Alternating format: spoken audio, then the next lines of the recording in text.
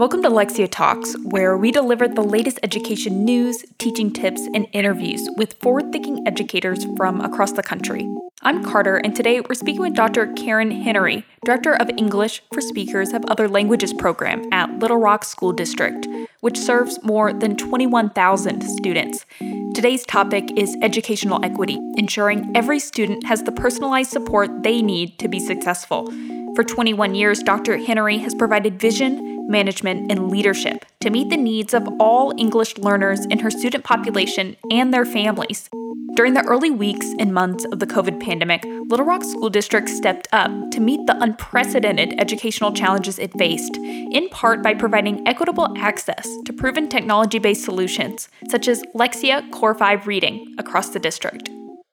Hello, my name is Karen Hennery, and I am the Director for ESOL and Multilingual Services in the Little Rock School District in Arkansas.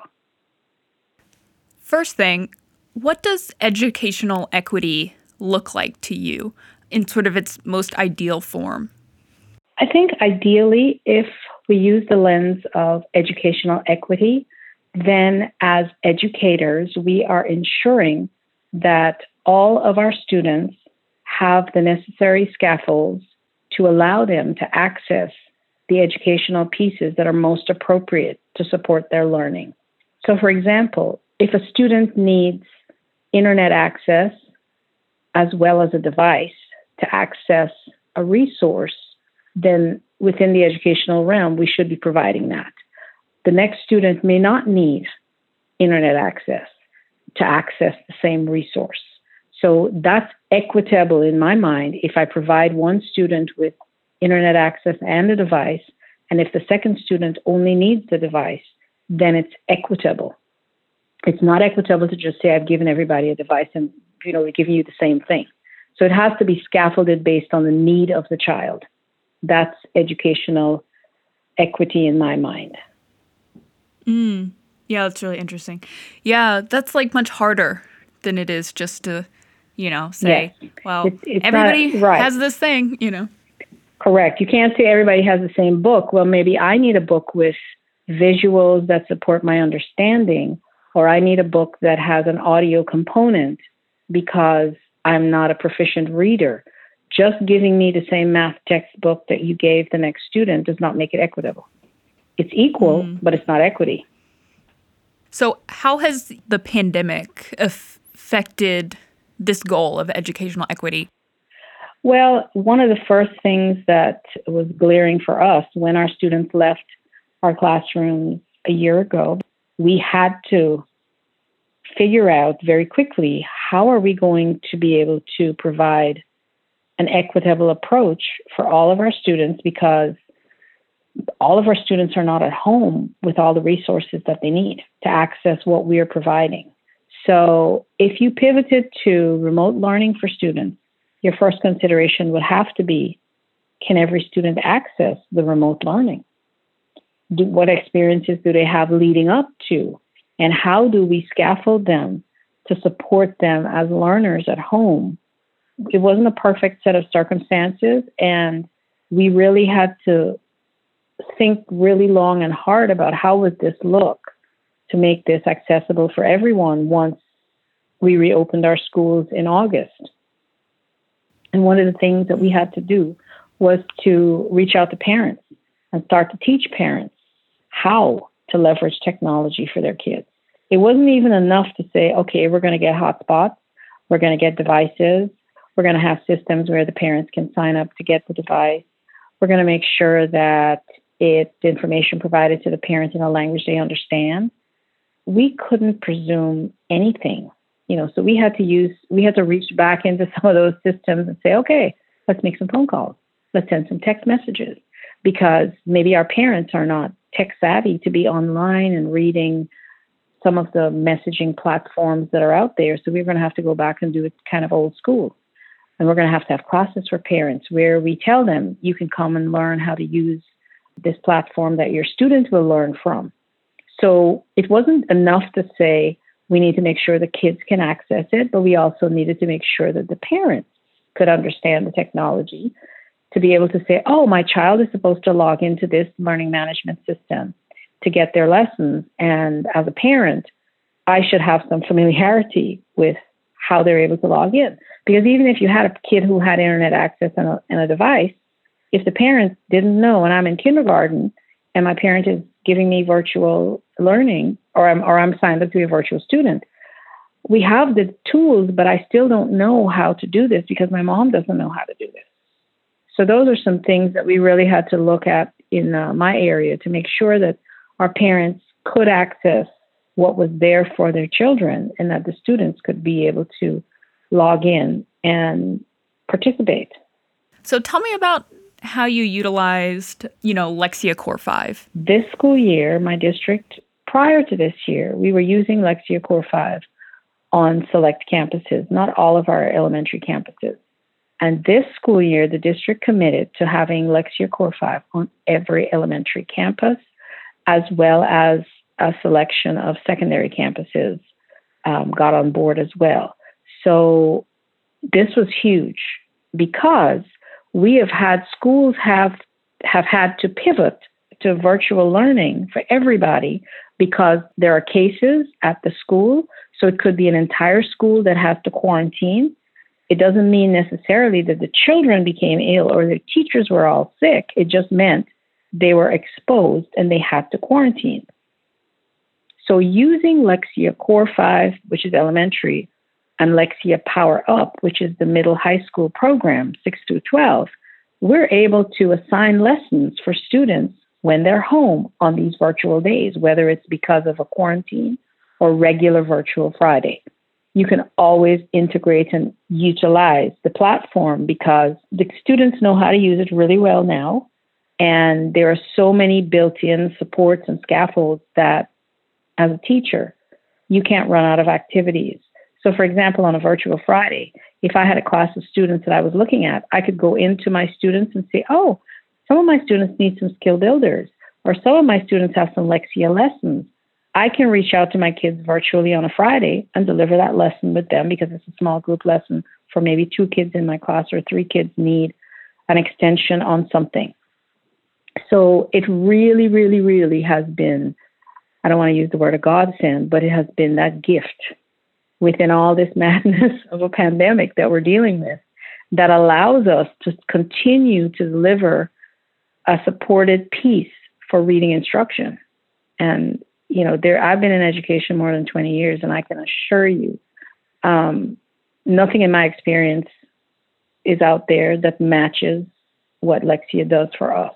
So in my mind, it doesn't matter what challenges we have, whether kids can be in person or if they're at home learning, the learning will continue because we'll have a resource like Lexia.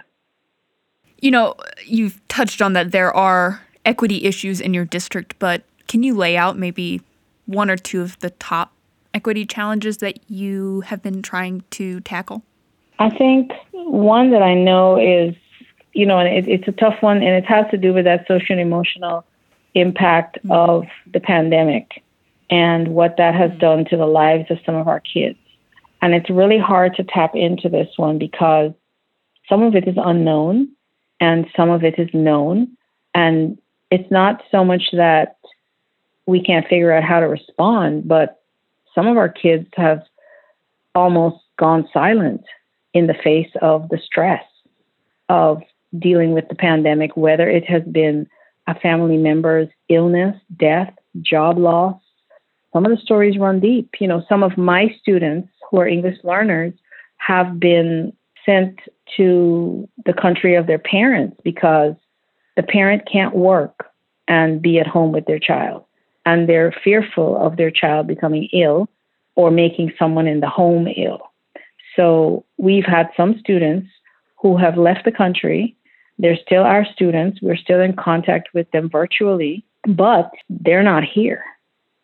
So the challenge there to me is how do you address the loss of socio-emotional development for some of our students who have been closeted in homes of either relatives or closeted away from their parents to keep them safe. And or even some of them who have to go to babysitters and then their parents pick them up. And maybe when they go, and this was a conversation we had recently, maybe when they go to the babysitter, they don't have internet access, but no one has shared that with us. Or they have to remember, I have to charge my device. I have to take my hotspot with me, and don't let me forget it at the babysitter, because when I go home, I can't do any work. You know, things that you don't think about. And then something that really struck me the other day, I was having a conversation, and it was around, you know, we have this practice where we say cameras on because we want our students to know we're there. We want to see them. But think of how inequitable it is. If I'm a student who's new to my class because I started the school year new, and I don't know the rest of the students in my class, and all of a sudden I have to have them in my home. And I don't want everybody to see what my home looks like.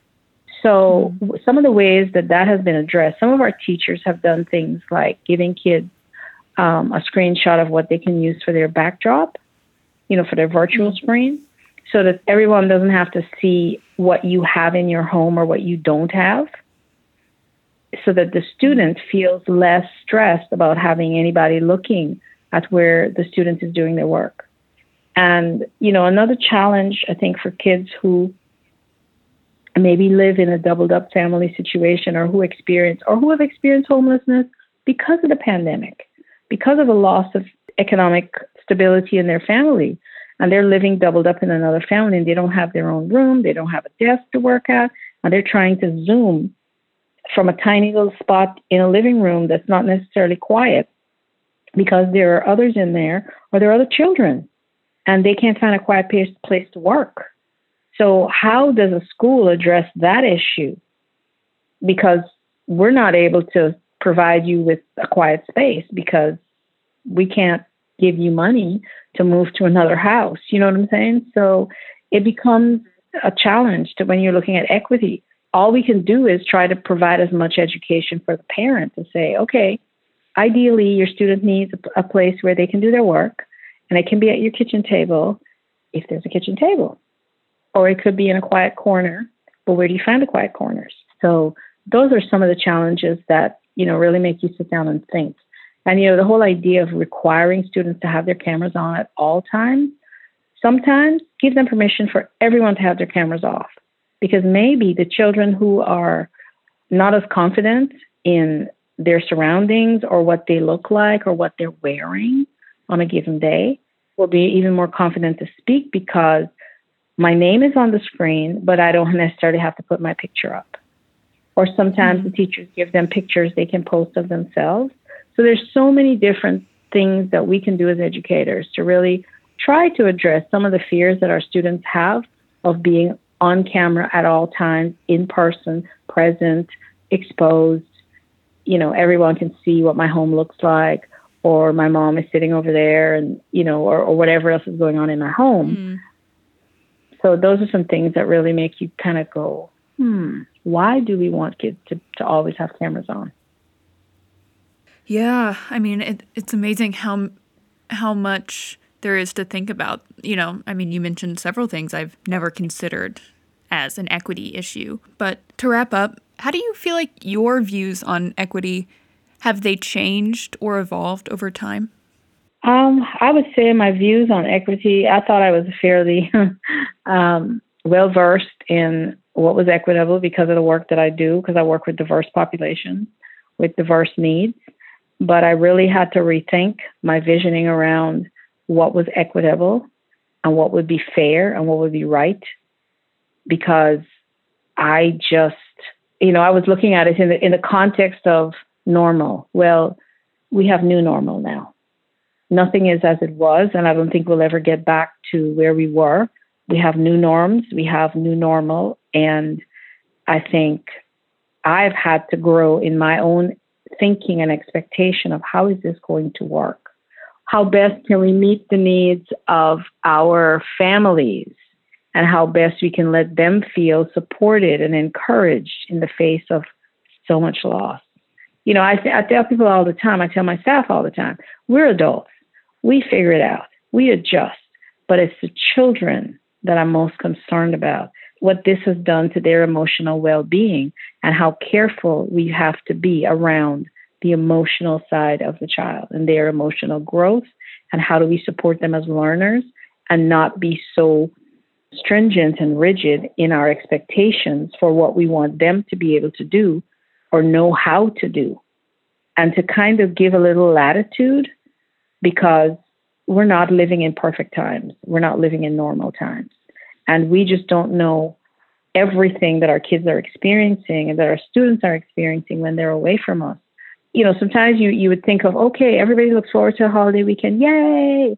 Well, you know what? For some of our kids, they don't look forward to it, because on a holiday weekend, they no longer have the perfection of school, being with that teacher who cares for everything that they're doing, making sure they get all their meals, their snacks, because maybe when they go home, they don't have those things on the holiday weekends. But for our kids, it's one less day of normal.